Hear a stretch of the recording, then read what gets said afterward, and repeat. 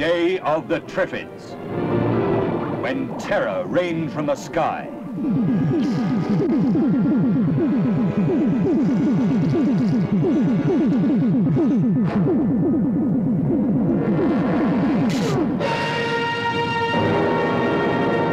The day of the Triffids, when the Earth orbits into a nightmare. When the solid world of everyday reality disintegrates. And the whole population is driven by fear towards insanity. The day of the Triffids, when destruction closes in from every side. Pilot, is he blind too? Blind?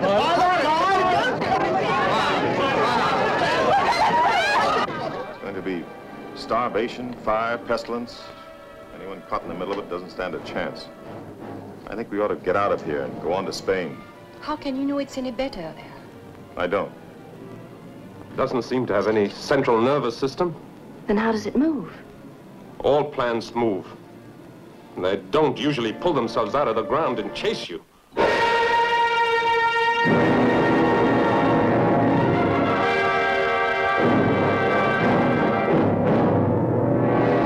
have never been married?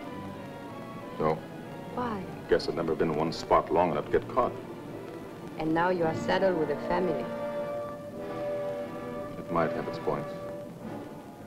The day of the Triffids, when law and order are overwhelmed in an avalanche of terror.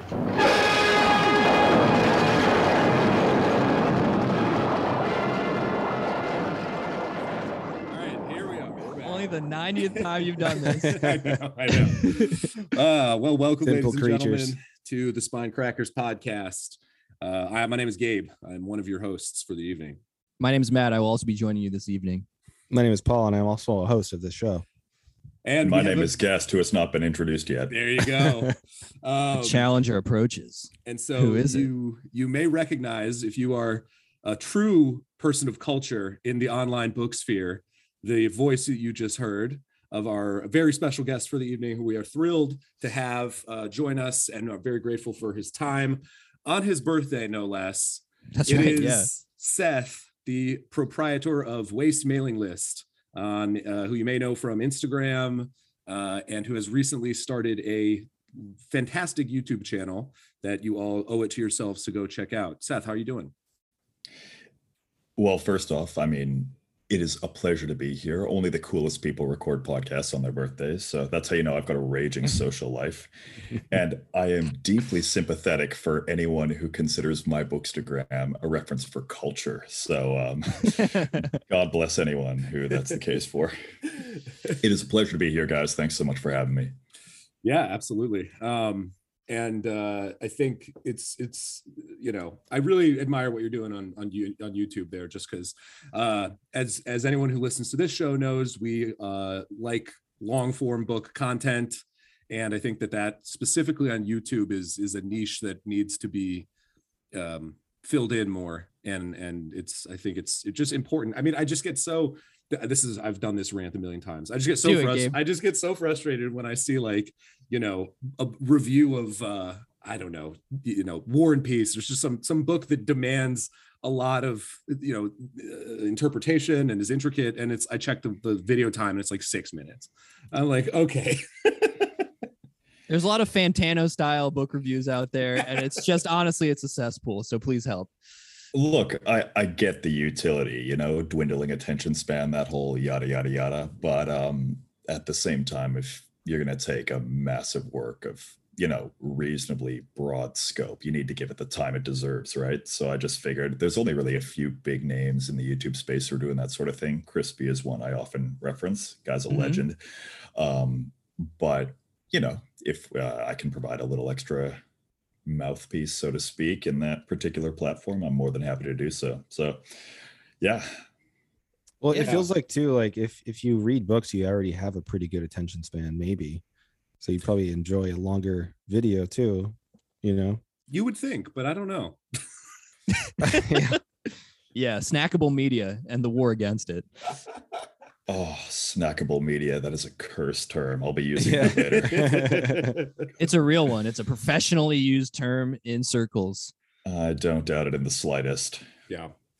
Well, this evening we are talking about a bit of a change of tone for the show, maybe in a way, just because as we were discussing a little bit off camera, no one here really reads a lot of science fiction, at least these days. Although I think most of us did when we were younger. I remember, Seth, you mentioned on the Beyond the Zero podcast that you were on recently that Wyndham, who is the author of the book we're reading tonight, The Day of the Triffids, was someone that you read when you were younger and have some fond memories about. Was formative reading experiences was really sci-fi based. Some of the names that come to mind: Madeleine L'Engle, John Wyndham, Nancy Farmer, a few of those names. And it's interesting because I don't read a lot of that sort of genre fiction stuff these days. But in saying that, there is also a certain malleability to these genre signifiers in the first place, right? Like they only have so much utility. You look at something like, which I referenced again off mic, Gravity's Rainbow, because I'm a one-trick pony and I will always find a way to reference Pinch in here. To a certain extent, you could call that science fiction. So, right? Yeah, that's probably a longer conversation, though. Yeah, that's a can of worms, the genre thing for sure. That's a Patreon conversation. Yeah, definitely. We've had it too, just like the, where those lines get blurred and who's been tagged with doing so, basically. Yeah. Who did you read, Matt, when you were younger reading sci-fi? I was a big Arthur C. Clarke guy. That was my Clarke was huge, like Childhood's End and the full sweep of the Space Odyssey books. But I mean, like I was saying, like a lot of it was also, I was like undiscerning. Like I just was like, I'm 13, 14. Like I'm just going to read like, I don't know. I read, not that these people are bad, but like Jose Philip Farmer, Pierce Anthony, I really liked. Robert Jordan, obviously, and then like a lot of Philip K. Dick and that kind of shit too. Yeah. Paul, did you read a lot of science fiction? You just read The Hobbit over and over again. I honestly, The Hobbit was like the first book I read, basically. No, I'm trying to think, and I think it was mostly fantasy. It wasn't really sci-fi until I read some Philip K. Dick later in like early high school, but I didn't really read a lot of sci-fi.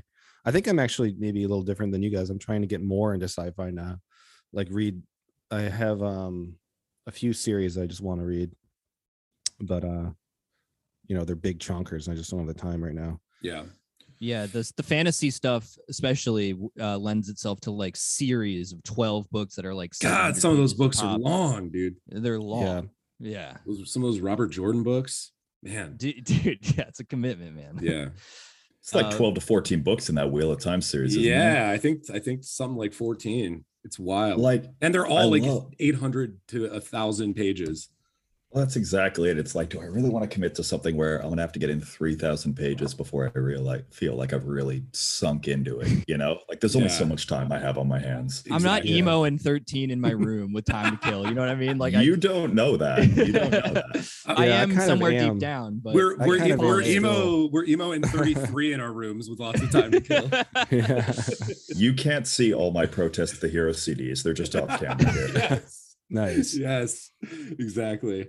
Well, The Day of the Triffids is like it's part of, would you say it's part of is it the golden era? Because they have like the different designations like of sci-fi, kind of like they do with comic books too a little bit, which kind of developed around the same time. Like is this part of the golden era, the 50s, or I don't know when people sort of what the historical designations are. Obviously this was sort of the this book is very famous. It's a very well-known sci-fi novel, right? There was a film made out of it about 10 years later in the 60s or so. And yeah, I don't know about what golden age sci-fi. There's that era of sort of, this was at the beginning, I suppose, of the like atomic era science fiction stories that were produced rapidly. I have a little bit of a collection of some of those old trashy paperbacks that I love. What I'm reading on Wikipedia right now is like the golden age was apparently I'm seeing 38 to 46 and also 20s and 30s, and they're saying the 50s was more of a transitional period, the silver age, and then like the 60s and 70s is new wave science fiction. Okay. So Right. And Interesting. that's what we were probably reading as kids, more or less. Yeah. yeah, I like the idea of sort of putting it into that designation of atomic based or post-atomic Yes. bomb literature, because really, if you want to look at it, the dropping of the atomic bomb was probably the most significant event of the 20th century, and it kind of represents a fracture point where everything is kind of in reference to before or after that. And you're going to see a lot of stuff that kind of lurks in the shadow of that bomb being dropped, because this is what, only 6 years after that, right? Mhm. And there's very much that sort of Cold War anxiety hanging over this book. Yeah. I'm sure we'll get into shortly. Absolutely. The bomb is even briefly and obliquely mentioned. Mm-hmm. So yeah, I mean, as David Lynch said it, the bomb literally opened a rift into an alternate evil dimension. well, it's kind of like a real life sci-fi moment. The bomb, right? Sort of like the Will Smith snap. Yeah, sort of like the Will Smith slap, right? Yeah. Still keeping it topical. The world is Chris Rock, and yeah, okay, good. Oh, geez. No, these are definitely equivalent events. The dropping of the atomic bomb and Will Smith being slapped at the Oscars. Yes, they're as eye-opening to me, which is frustratingly pathetic. But that there's only a thin veneer of society held together by barely anything at all, and it collapses when one person acts. That's right. Well, Okay. so Wyndham himself served in World War II for England and saw, from what I understand, I don't know the details of his biography, but from what I understand, saw relatively heavy action. The whatever group he was with, I'm terrible with terms like this, military terms, but apparently was one of the ones that saw a lot of fighting at some important battles. So clearly his worldview would have been shaped by those experiences. mm-hmm. Did he fight in World War II or World War One? World War II, yeah. Okay. Because I mean, Matt was over my house earlier today, and we were discussing actually Lord of the Rings when that was written, because it was written 3 years after this book, and I was just trying to make some sort of connection between this and that, but it seems vastly different. But I still think there's like a World War II, World War One, but I still think there's like a like again, and Dune similarly, like these things kind of, I don't think unreasonably being described as in reaction to this kind of completely world shifting event. But yeah, even a somewhat more maybe silly little story like this one is still tackling what are obviously some very like traumatic and like real themes, and maybe even things that Wyndham was like trying to cope with through storytelling or something. I think that's super plausible. Yeah, go ahead, Seth. Well, I was just thinking, because I think one of his roles was like a fire watcher during the Blitz, right? And if you even want to scale it back a few years before the atomic bomb, like that's the era of the V2, right? And that was an entirely sort of anxiety-inducing period to live in London, because you've got these bombs that literally go up into orbit and then drop, and you have no idea where they're going to drop, and they explode before you even hear them coming, right? That living under that sort of condition, under that trying to articulate the right word here, but just experiencing that must have been something that really informed this sense of anxious dread that kind of suffuses this entire book. Yeah. There's Yeah. like a new horror. There's like a new horror dropped, literally. You know what I mean? Like, yeah. New things to fear all the time now. Wonderful. I also think it's interesting, speaking of the various roles Wyndham himself occupied, his first job for the government was actually as a censor for the Ministry of Information, which I think is fascinating. Especially, I read a sort of an academic article about this book that made some interpretive hay out of the fact that 1984 was published 2 years, I think, or 3 years before this, and Wyndham himself acknowledged that as an influence on his work broadly, if not this book specifically. So make of that what you will. But so maybe we should talk about the book itself a little bit. This was my pick, right? Yeah. So the book, I won't do a play by play of the plot here, but broadly it follows a man named Bill Mason, who, when we first meet him, is waking up in a hospital bed. We don't know why he's there, and we quickly find out that his eyes are covered over and he can't see. And this becomes very important to the text. And he quickly gets up. He gets up and sort of quickly realizes that the world around him has completely changed from when he was last awake. There are people, essentially everyone that he encounters early on in the novel, everyone has gone blind, and we don't know why. Although that does get explained and then explained again at the end, potentially. That's something we'll talk about. And it's a disaster novel, right? It's a novel of sort of the end of the world.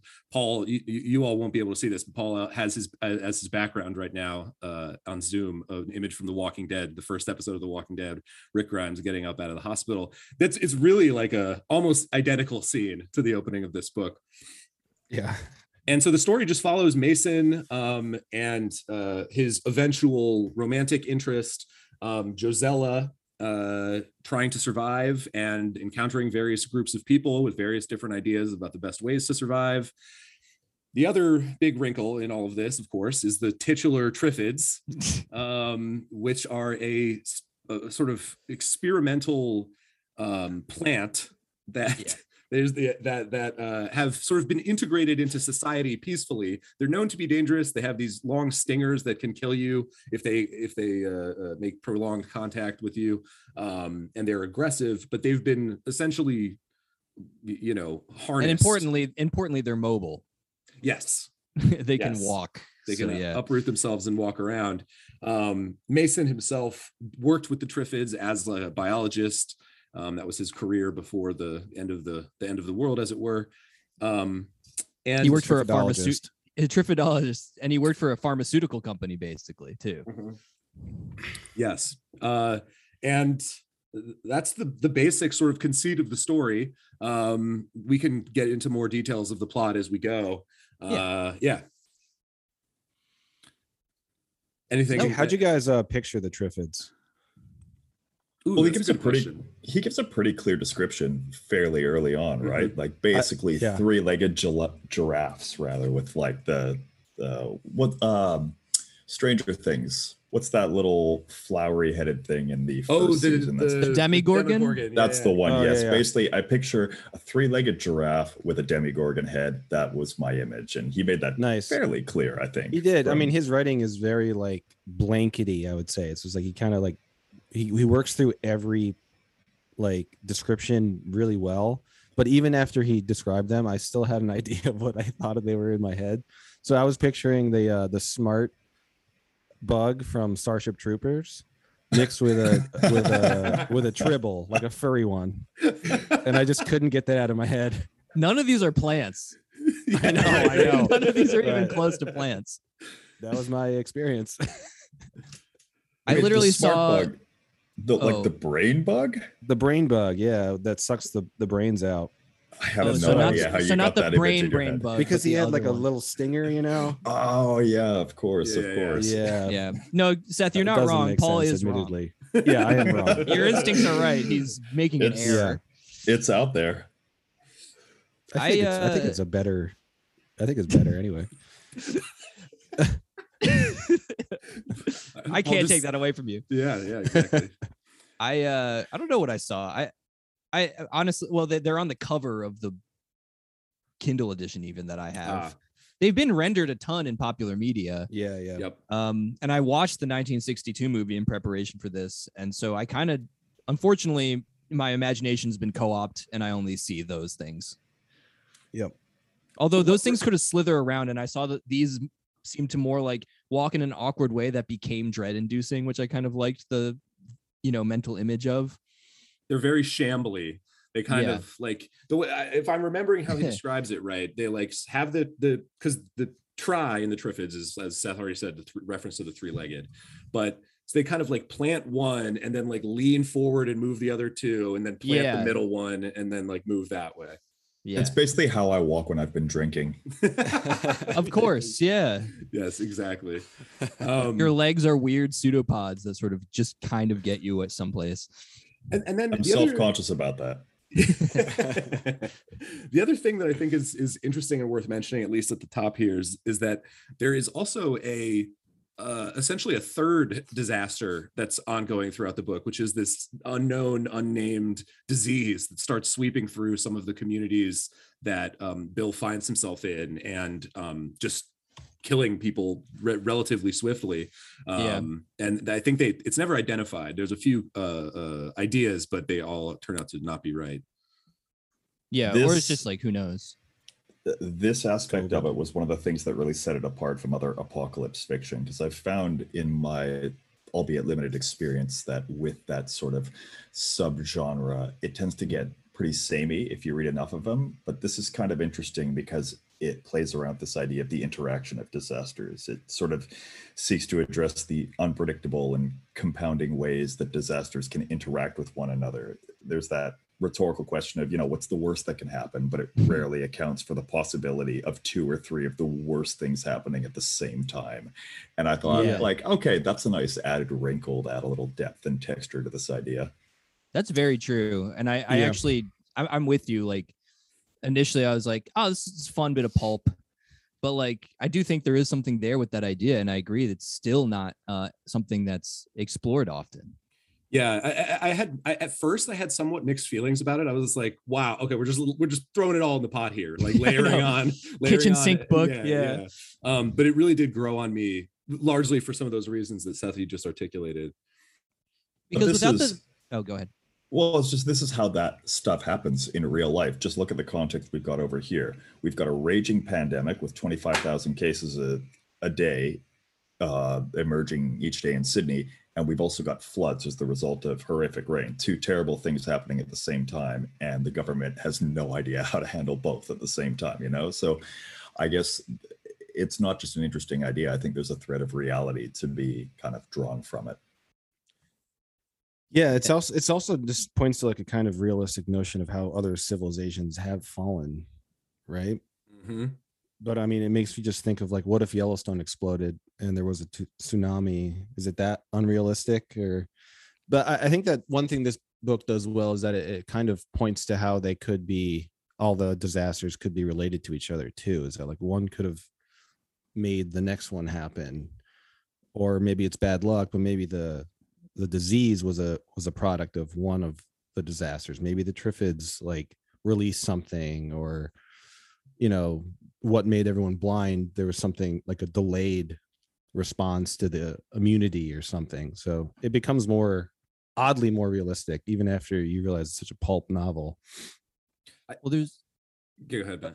Well, there's like a conspiratorial element almost by the end where it's like all of these things were man-made, basically, is the hint there. It's like these are all retaliatory weapons being used now in response to an accident from before, and then the Triffids are like a 4th man-made kind of threat that is now on the loose that they didn't expect to be so capable of adapting to our other mistakes where we killed each other, basically.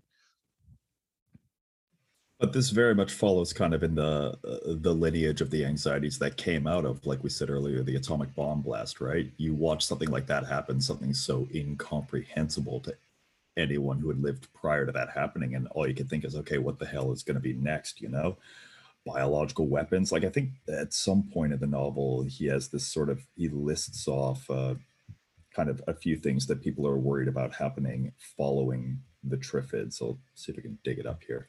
Yeah, and we should maybe just note the cause of the blindness, which goes through some changes, as I alluded to in the narrative. But at first, it's described as like essentially a freak meteor shower that he describes early on in the novel as being like the most, and of course he had this sense of, the narrator Mason had this sense of bitterness because everyone was just talking to him in the hospital about, oh my God, it was so beautiful, it was the most amazing thing I've ever seen in my life. He had major FOMO. Yeah, he had major FOMO, dude. And then it turns out that everyone who saw it has gone blind.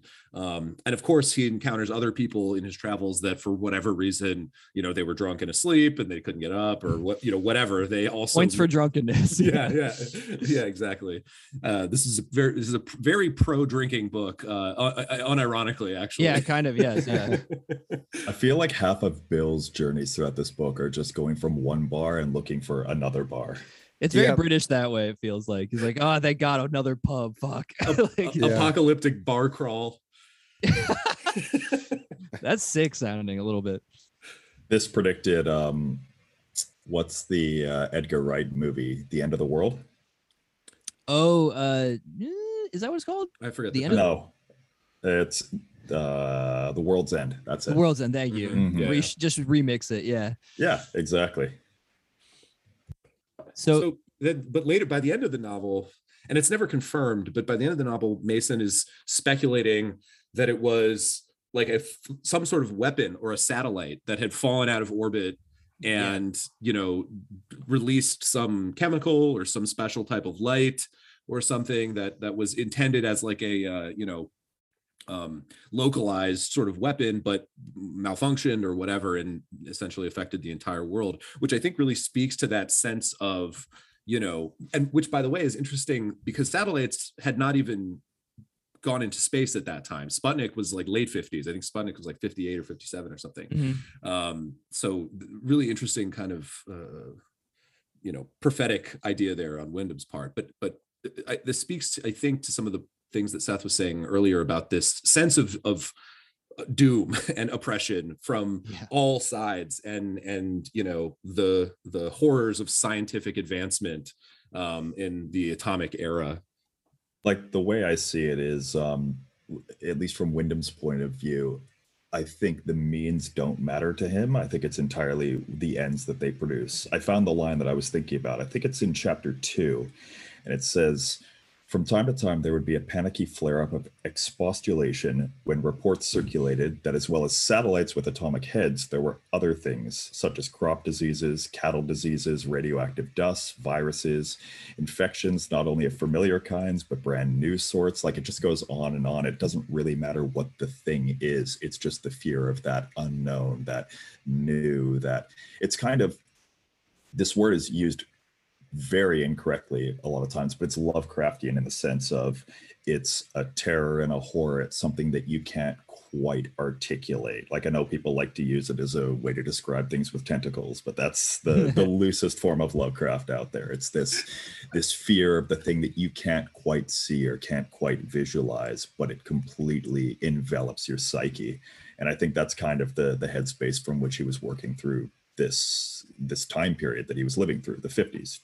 So it's sort of like Paul and the Triffids, because he couldn't describe them. Yes. I mean, they were terrifying in my mind. An unnameable horror, huh? Yeah. I'm pretty sure they're trees with legs. So. Brain sucking. It's scary. It worked. Lovecraftian in a way. Yeah. Well, I think that this starts the whole like I don't know, kind of modern almost trend. Like even a book, like I can link this even to a book like Leviathan, right? Because the Leviathan of the title seems to me to be a sort of subtler, mutated, even more unnameable version of this kind of initial horror that's bursting literally onto the scene in World War II. And then all the cope and machinations to make that not seem like something that's imminent, being themselves also a kind of horrific overgrowth. That so I don't know, in that sense, the world is kind of a Lovecraftian horror of its own.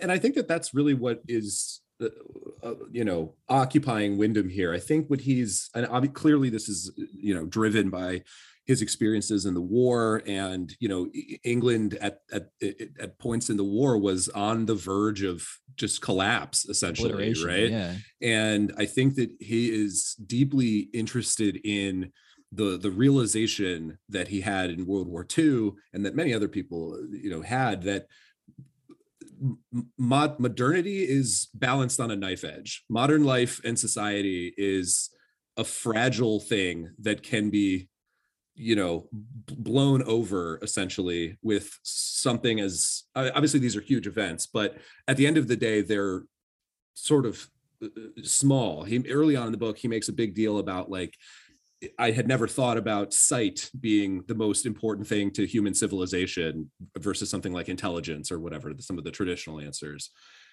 And so I just think that has this deep sense of the fragility of modern society and, our role in through science, I think specifically, and we should probably talk about his attitudes towards science throughout the book, are always capable of just undoing relatively quickly. But it's a prescient mindset to approach fiction from, like, he wrote this in the 50s. So what are we, 70 years later? But you look at, not to bring it back to this again, but to definitely bring it back to this again, the pandemic, like the just incredible societal unrest that we saw in response to that. You could really map the way that people react to the combination of the Triffids and the blindness onto what we've experienced over the last 2.5 years, right? Like, I think there really is a constant here with respect to examining, all right, how much, or rather how little will it take for everything to start to break down, sort of House of Cards style, for lack of a more eloquent metaphor. Yeah, I mean, yeah, even just pointing to like COVID and even the war in Ukraine, like what if they were both slightly worse, just slightly worse? What if nuclear retaliation is one of the Ukrainian sort of conflicts feared consequences. So yeah. But I think that he also likes to talk about the issue of not only like the societal structures breaking down and being fragile, but also like moral structures too. I feel like he talks a lot about issues of looting and just like minor things that seem minor in this circumstance, but the main character Bill kind of struggles with his like altering morality. I think they're one and the same for him in a way. Like this is there is a sort of 50s moralizing streak a little bit, right? There's like definitely an emphasis, like Bill finds a ersatz kind of family with a daughter and a wife. Like there are these sort of things that are, potentially a little bit more quaint nowadays. But yeah, I think they're the same thing to him, basically. Well, the human psyche goes through some pretty bizarre changes under the conditions of disaster, right? Like you could almost look at it as sort of a loss of identity. He's really interested in exploring the way which civilized behavior, even the concepts of the self, can be eroded when survival becomes the core impulse to day-to-day life.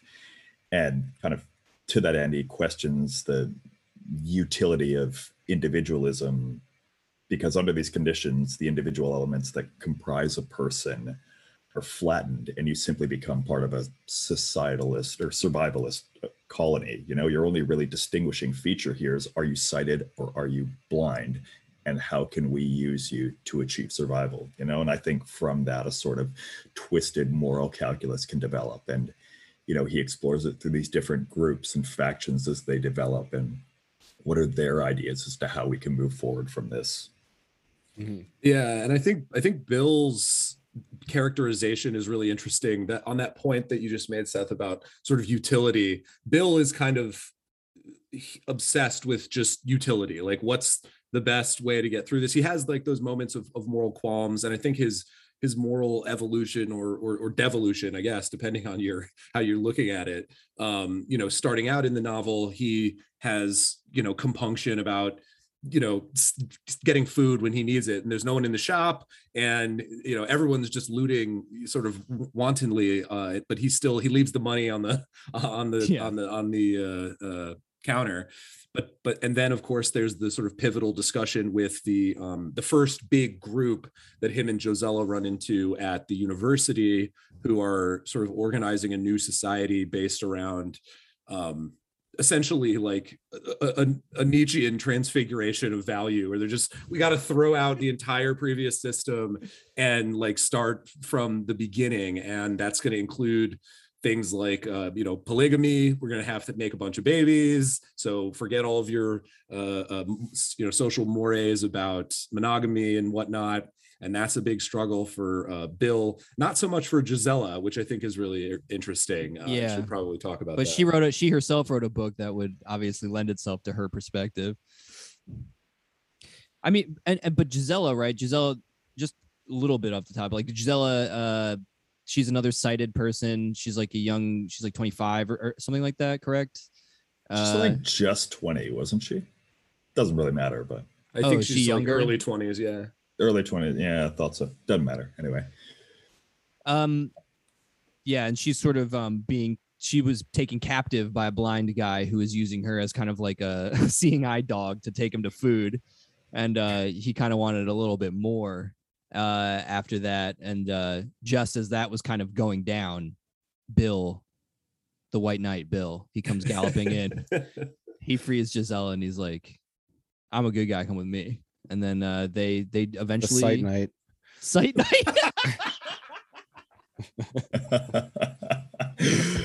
Love it. That's great.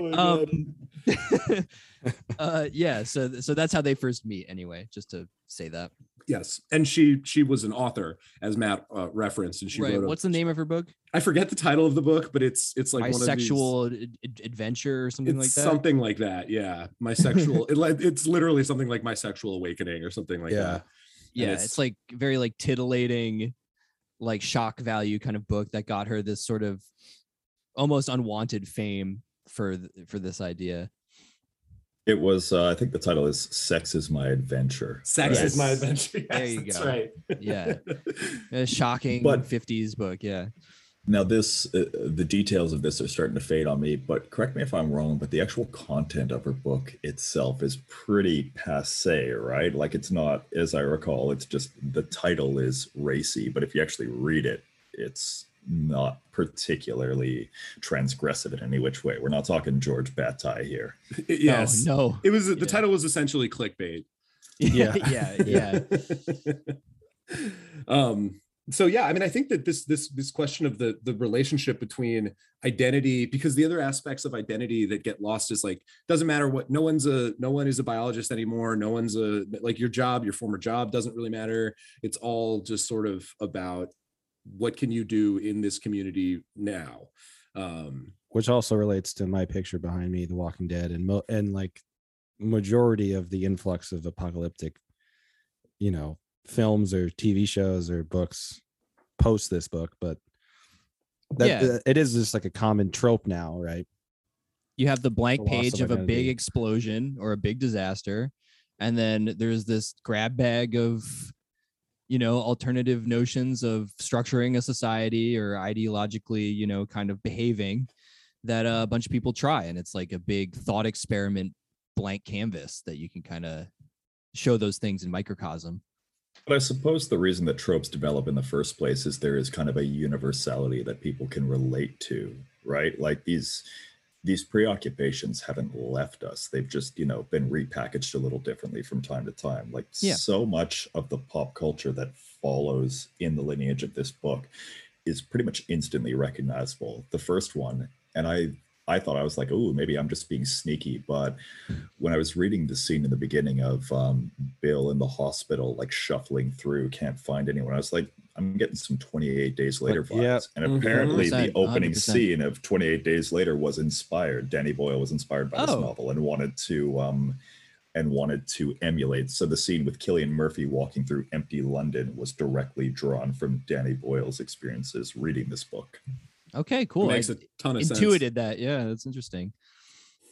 I think some of those descriptions are some of like those scenes early on when he's just kind of getting his bearings in the empty city are some of the most evocative for me in the entire book. There's some really great ones later as well, but I think he just does a really good job of capturing that sort of space, right? Where, because the sort of dominant thing that Bill notices is just silence, right? Because it's not like in a lot of apocalyptic scenarios, people are sort of instantly become violent, instantly go to looting or whatever. And there is some of that later on, but because everyone's blind, everyone is just wandering around, like trying not to bump into things or fall off a cliff. You know what I mean? Yeah.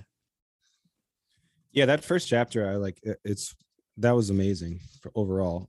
The only part I didn't like in that chapter was when he meets the doctor and the doctor like commits suicide out his office window Immediately. Yeah. immediately.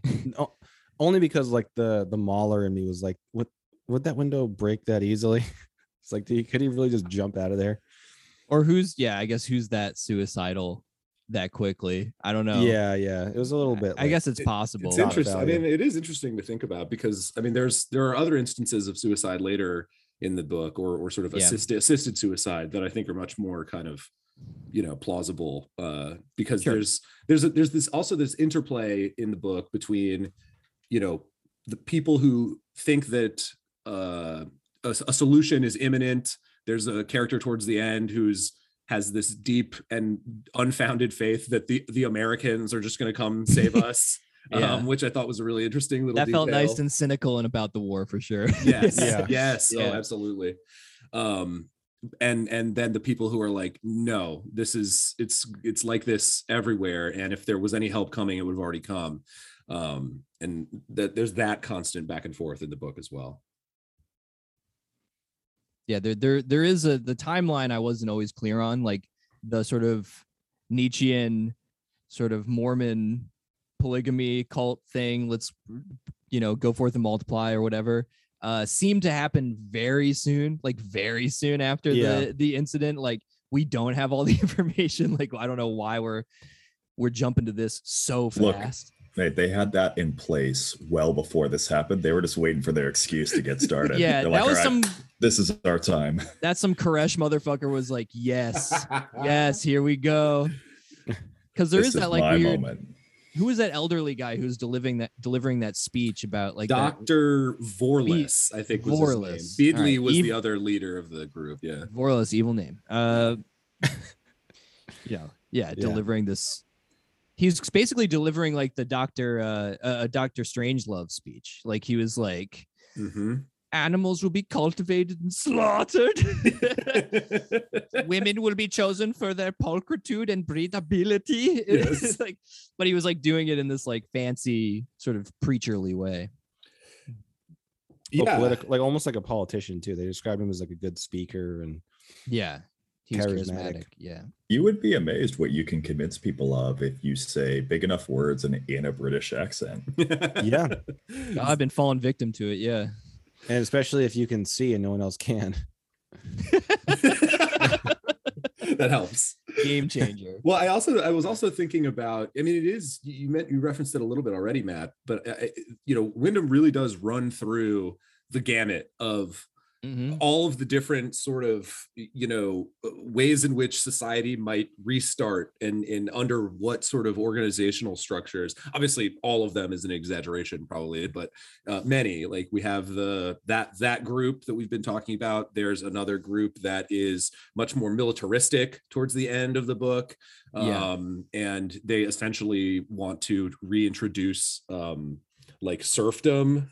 And feudalist sort of structures. There's a fundamentalist religious group that wants to restart society along those lines. A bunch of Christian scientists who die and go like, we're gonna be fine. Yeah. Essentially. But I think what's maybe most interesting about all of this is that none of them work. They all fail, right? To varying degrees of like disaster. Yeah. What would you describe the structure of the Isle of Wight spot then as? Because that seems to be characterized as like the good one, essentially, or like the least bad or whatever, or least wrong, hashtag. But like, how would you describe that structure? Like, what was that?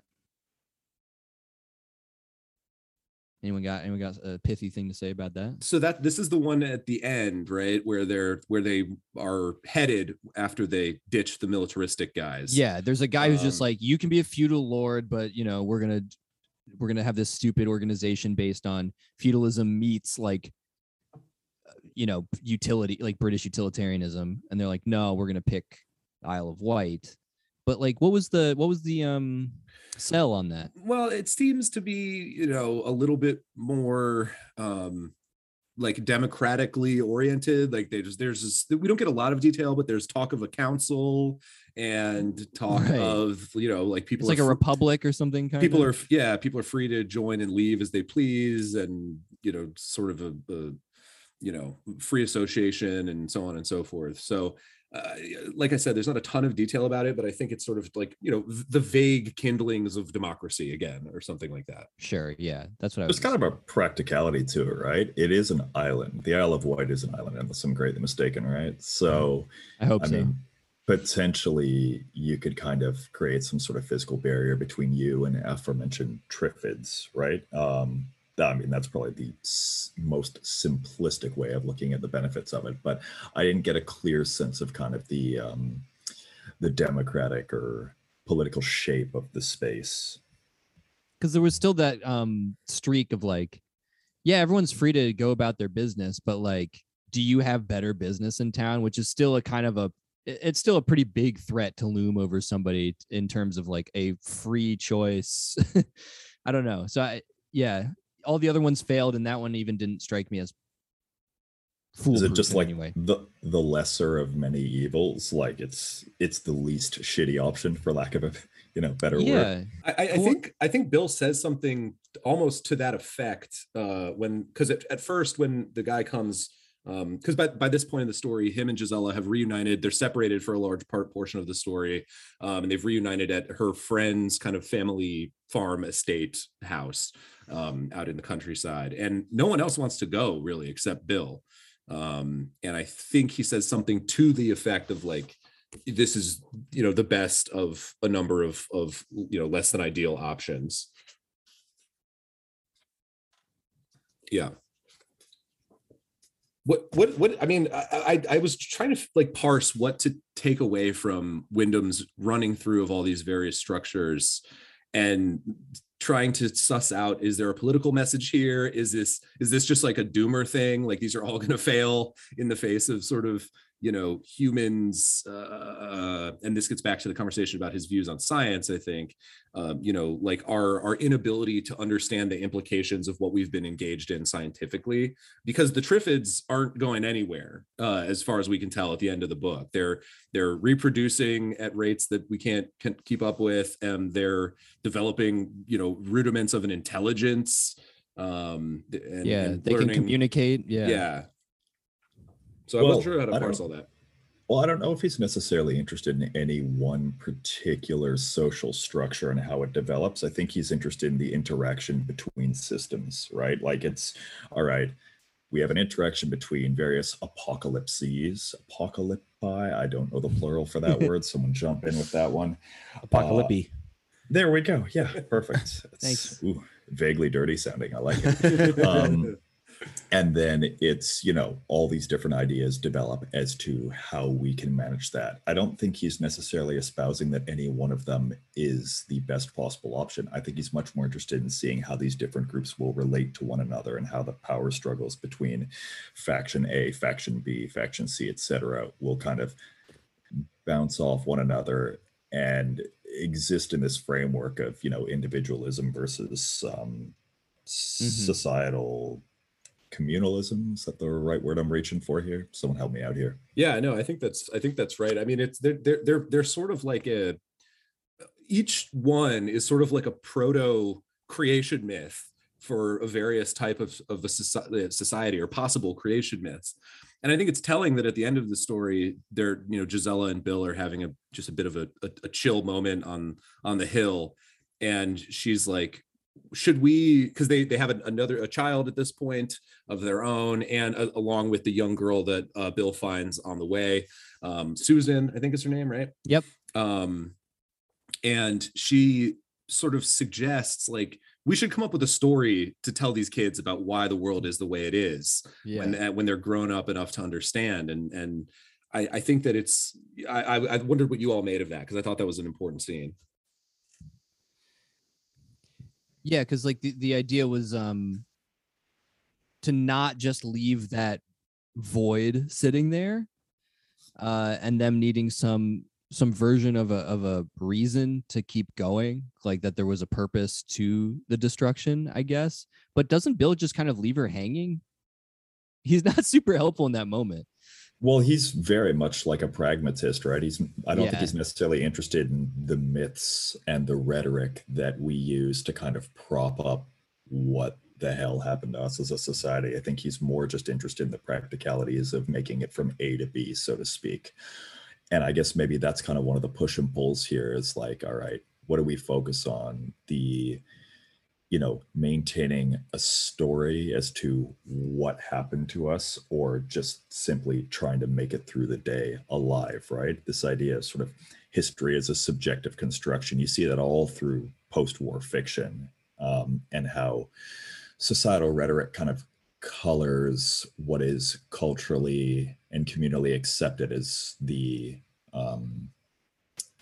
quote unquote objective, and I use that word very loosely, kind of explanation for what we've experienced culturally. Does that make any sense? Yeah. I think I think you're right. I feel like the maybe some of the stuff he saw in the war or whatever, it's more like a kind of pragmatist notion. I think he's pretty much disenchanted with a lot of the options here. But at the same time, he's just kind of in awe of the fact that probably having gone through hell and just sort of going back to the extreme, almost like clownish normalcy of like 1950s was like, it's astonishing to me that this snapped back to this kind of thing or whatever, and like, maybe there's like a perverse hope in that. And that's kind of the sentiment I got towards the end, was just like, what is Josella's like, this just goes on and on. That sucks.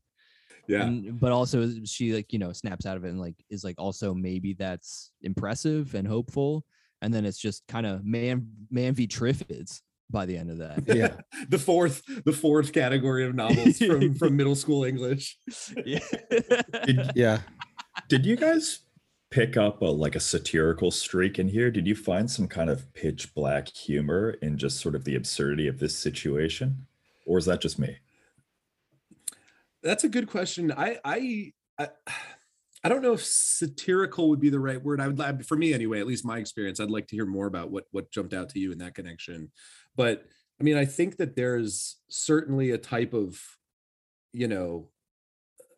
absurdism about some of the situations and some of the kind of, actions and some of the dialogue. Like maybe absurdism is probably the more appropriate term here than satirical. I just thought it is a very unique rendition of the apocalypse. And it's sort of these highly, almost exaggerated, stylized characters who have very kind of vocal and colorful ideas for what the hell we're going to build up from, right? It's just, it had kind of an interesting, darkly comedic streak to it. Not expressly so, but I don't know. I just thought there was a bit of humor written in there. Yeah, were there? I can kind of see that, especially with like the rate at which they come up too. Like they do appear rather quickly, like Matt said earlier. Like even in I think it's in the first chapter where he goes out into like a courtyard, and there's a guy who just like has oranges or something, and everyone is already like acknowledging that this is basically their god.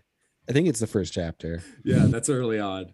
But it becomes like pretty relentlessly just like, what about this idea? What about this idea?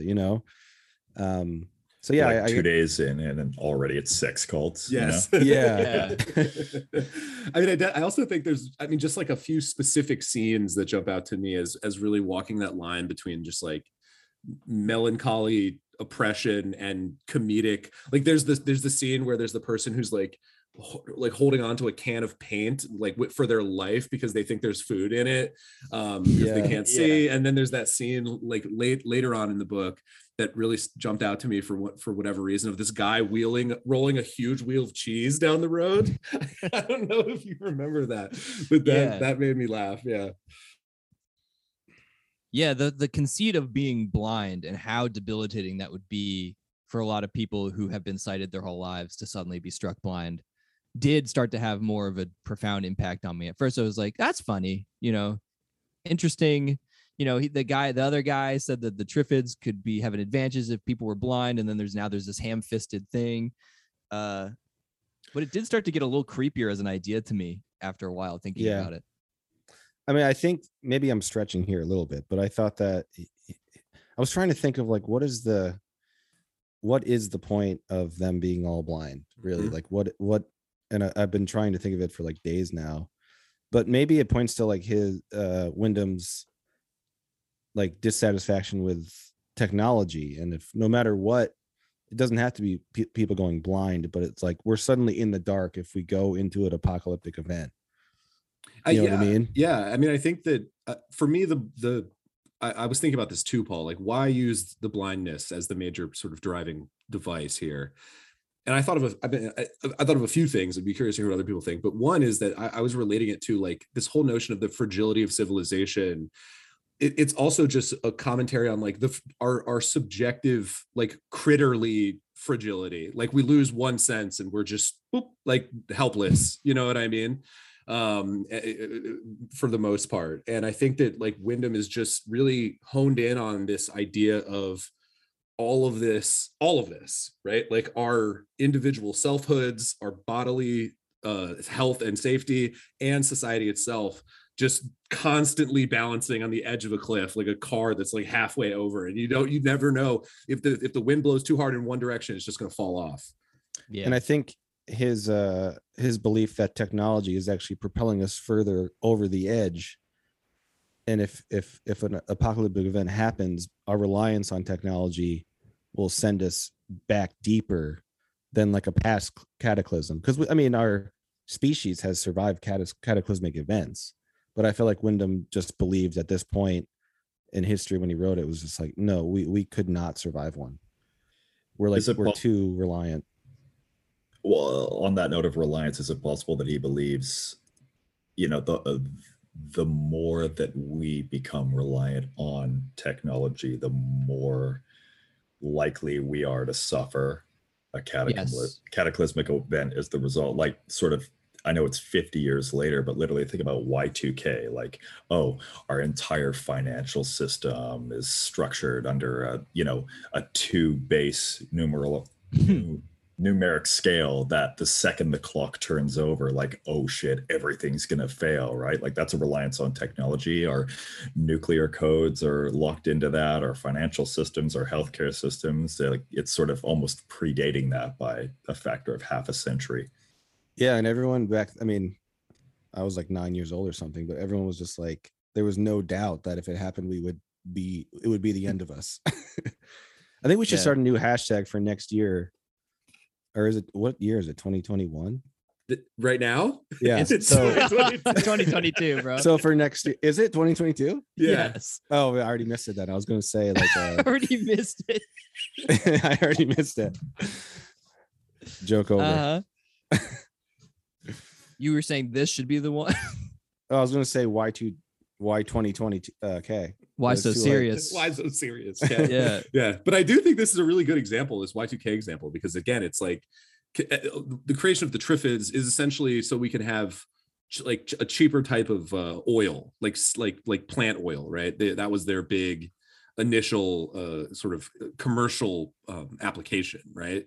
We probably don't have time to get into it until after the jump into the Patreon segment, but that second chapter with the history of how the Triffids were sort of developed, I thought was really weird and interesting, and I kind of want to talk about that at some point.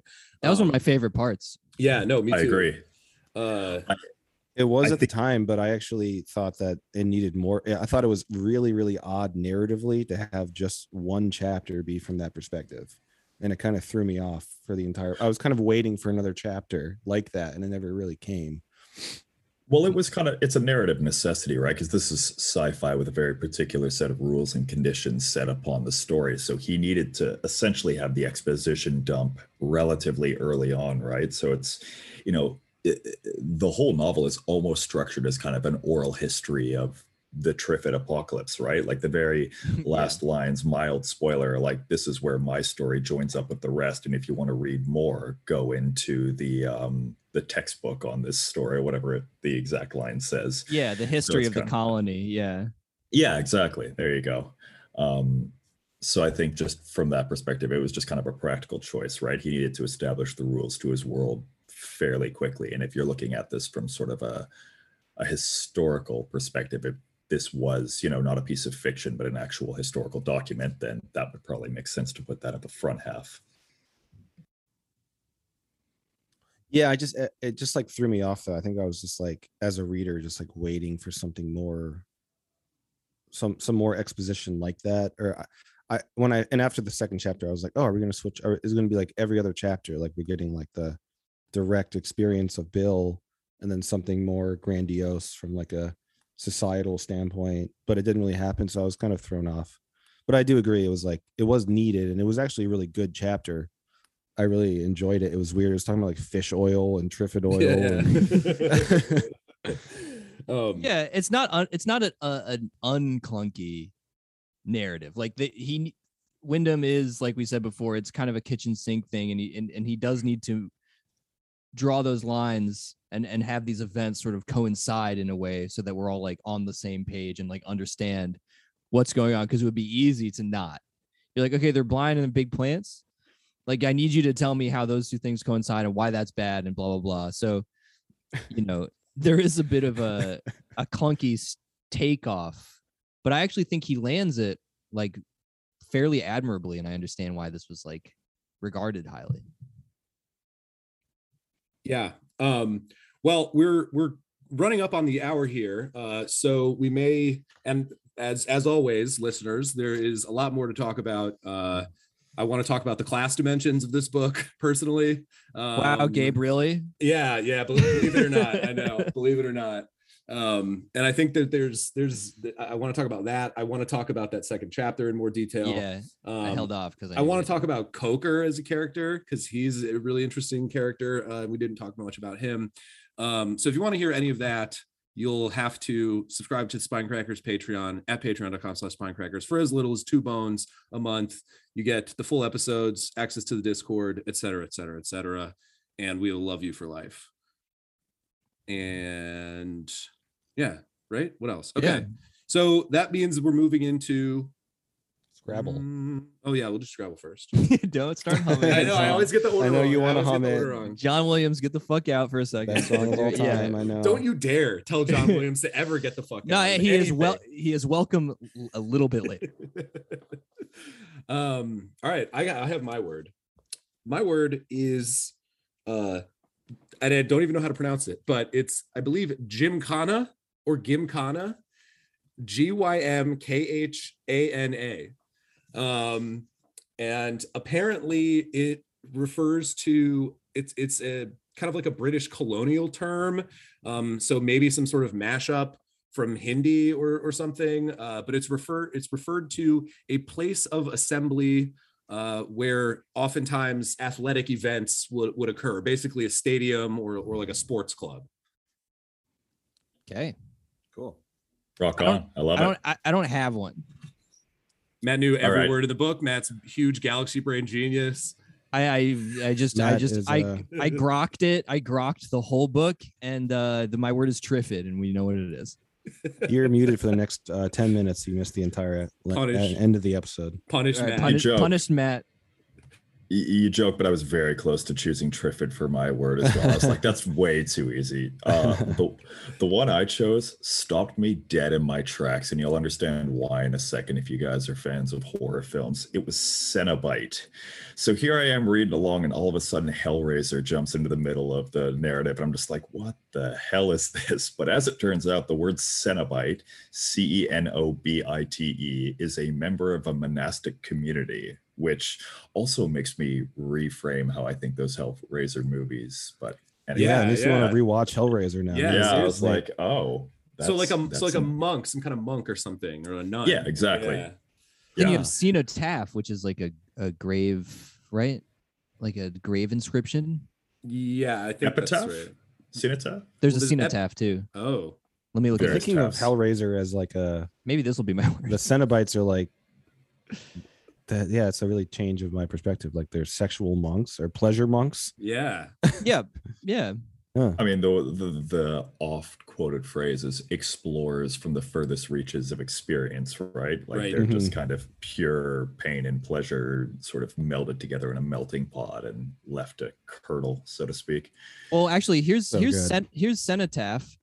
This will be my word. It's not in the book. It's just a word that we learned this It's just a episode. word we organically brought up in discussion. I thought you were muted. What the hell? I'm not. I'm free. CENOTAPH, a monument to someone buried elsewhere, especially one commemorating people who died in a war. So it's an empty like tomb. The The monument of the forgotten soldiers. Yeah, or yeah, whatever. yeah. Tomb of the Yeah. Unknown Soldier. Yes. Does every country have one of those? Because we've got one in Canada. Probably. We've got one in Australia. I know that. I'm Like, sure that something that serves that function probably. A lot of question marks in those bodies. Yeah. Everybody got one. Skeletons in the closet, baby. What? Wait, what are you saying now? I don't know. Here, All right, someone else Paul, talk. what's your word? Mine is not as cool as either of those words, but it's miscellany. You probably have heard it before, you guys, but I have not. It's a good one. A group or collection of different items, a mixture. It's just I the just- noun form of miscellaneous. Yeah, and I don't know. I don't think I've read it before, and I was just like, "That's a good word." Kind of rolls off the tongue too, It's a but it great also word. kind of sounds like John Delaney. So I wish I had a backup. It sick. is a great word. All right, well.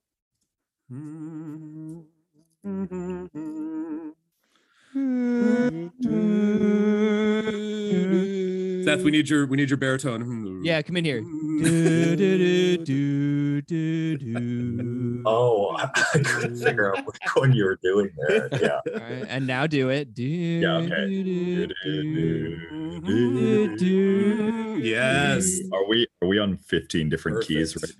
right No. Part of the Uh, charm. That It's- was it's Beach part of the Boys charm. level, dude. We're good. Our barbershop quartet is coming along nicely. Yes. that. Only a couple more of these, and we'll be ready for prime time. Sure, yeah. So this is the segment. If you aren't aware, we literally just read another book, which means we get to talk about Harry Potter, which is all we wanted to do in the first place. The only book if we we're actually honest. like. Yeah. Yeah. So let's see. This book has a lot of characters, but I think as we discussed, there's probably only 3 of them that we really get enough characterization of to warrant a house assignment.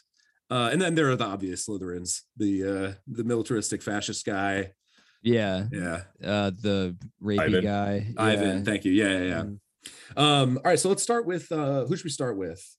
Bill. All right, Bill Mason. Start at the top. Hard Ravenclaw. Okay, go. Ooh, explain. Interesting. Well, he's just like he's a total academic, right?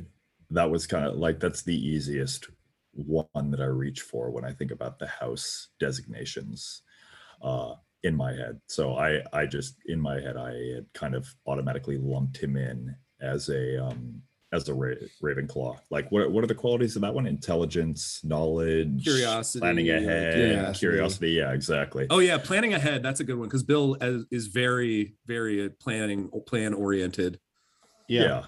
So he was a hard Ravenclaw to me. Okay, that was actually pretty persuasive because I Actually, for me too.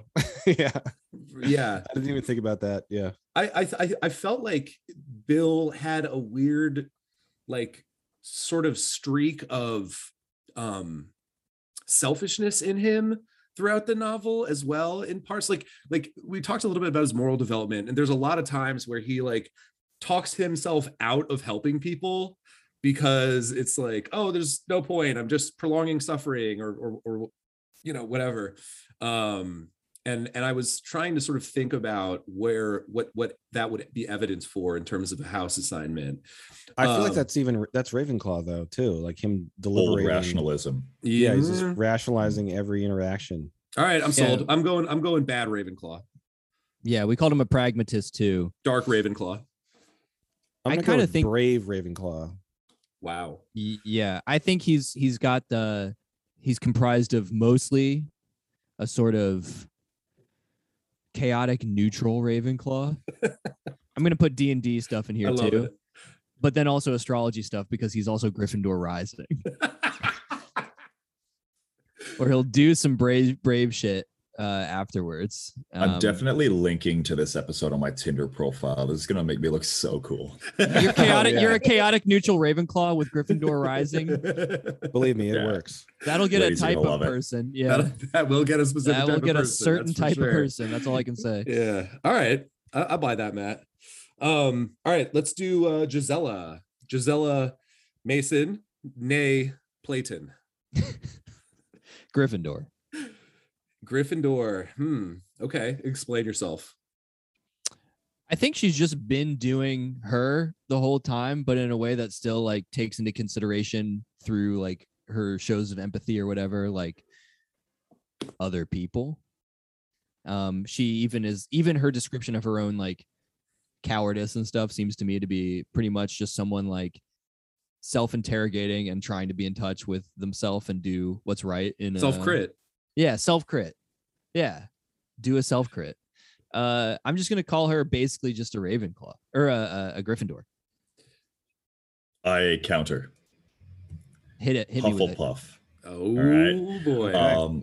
So me being, the academic that I am, I did a very thorough Google search of the qualities of each Harry Potter house because, Yeah. Preparation is key for this sort of thing. Indeed.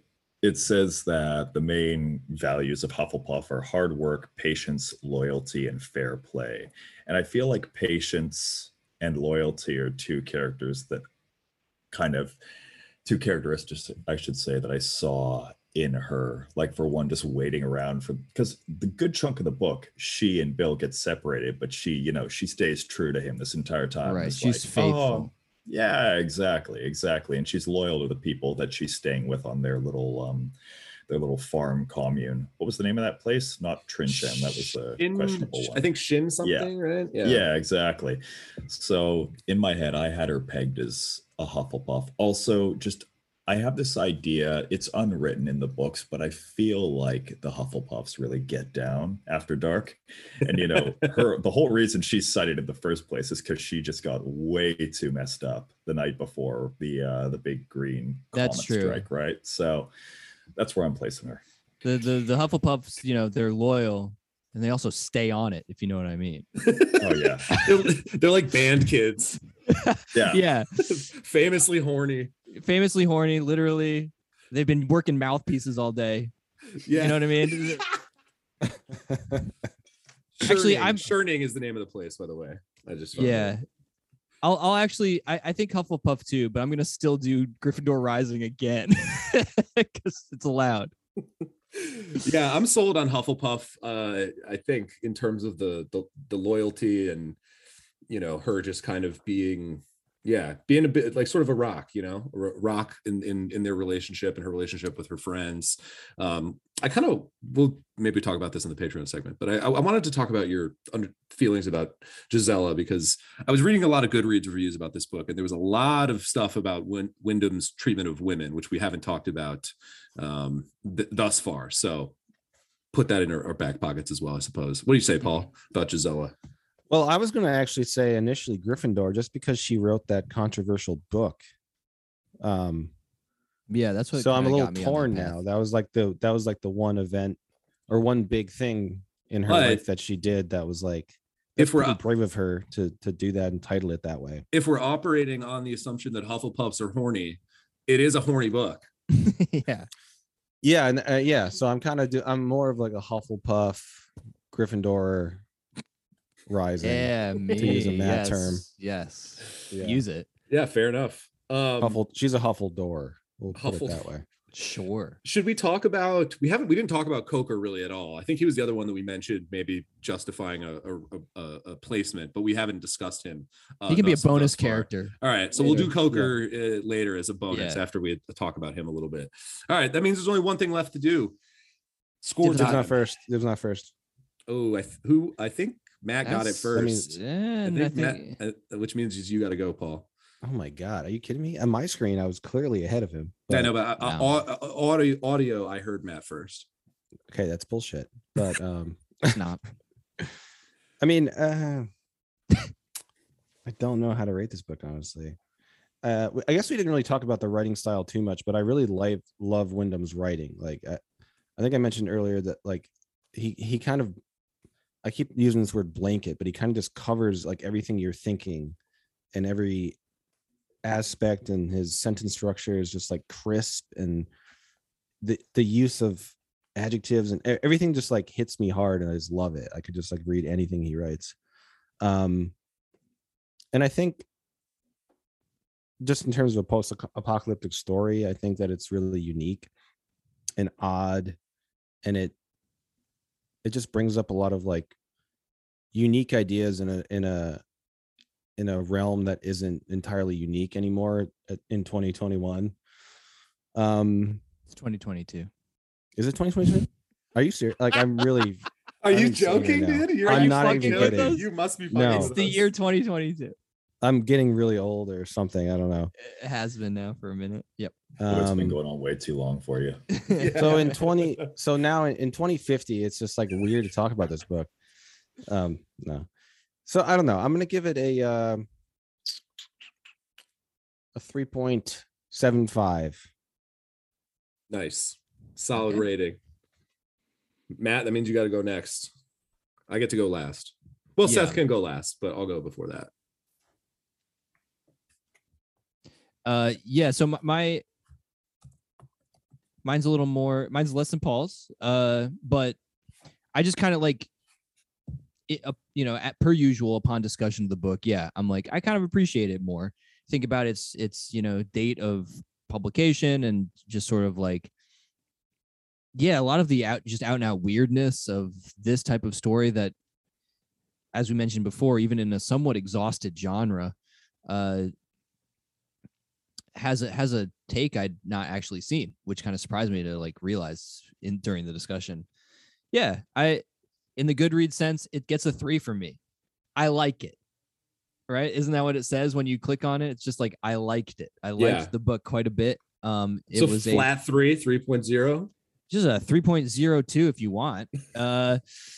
But just a very solid little story. With a lot in there if you wanted to dig. And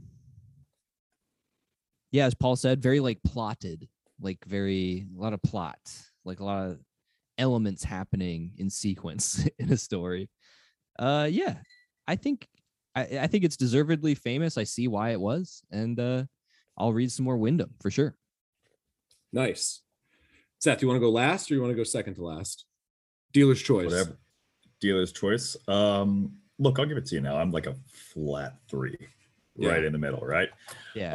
Twinsies. It's one of those things where it's just like capital P plot, which that's more of a me thing than a Wyndham thing. That it tends to not be the type of book I gravitate toward.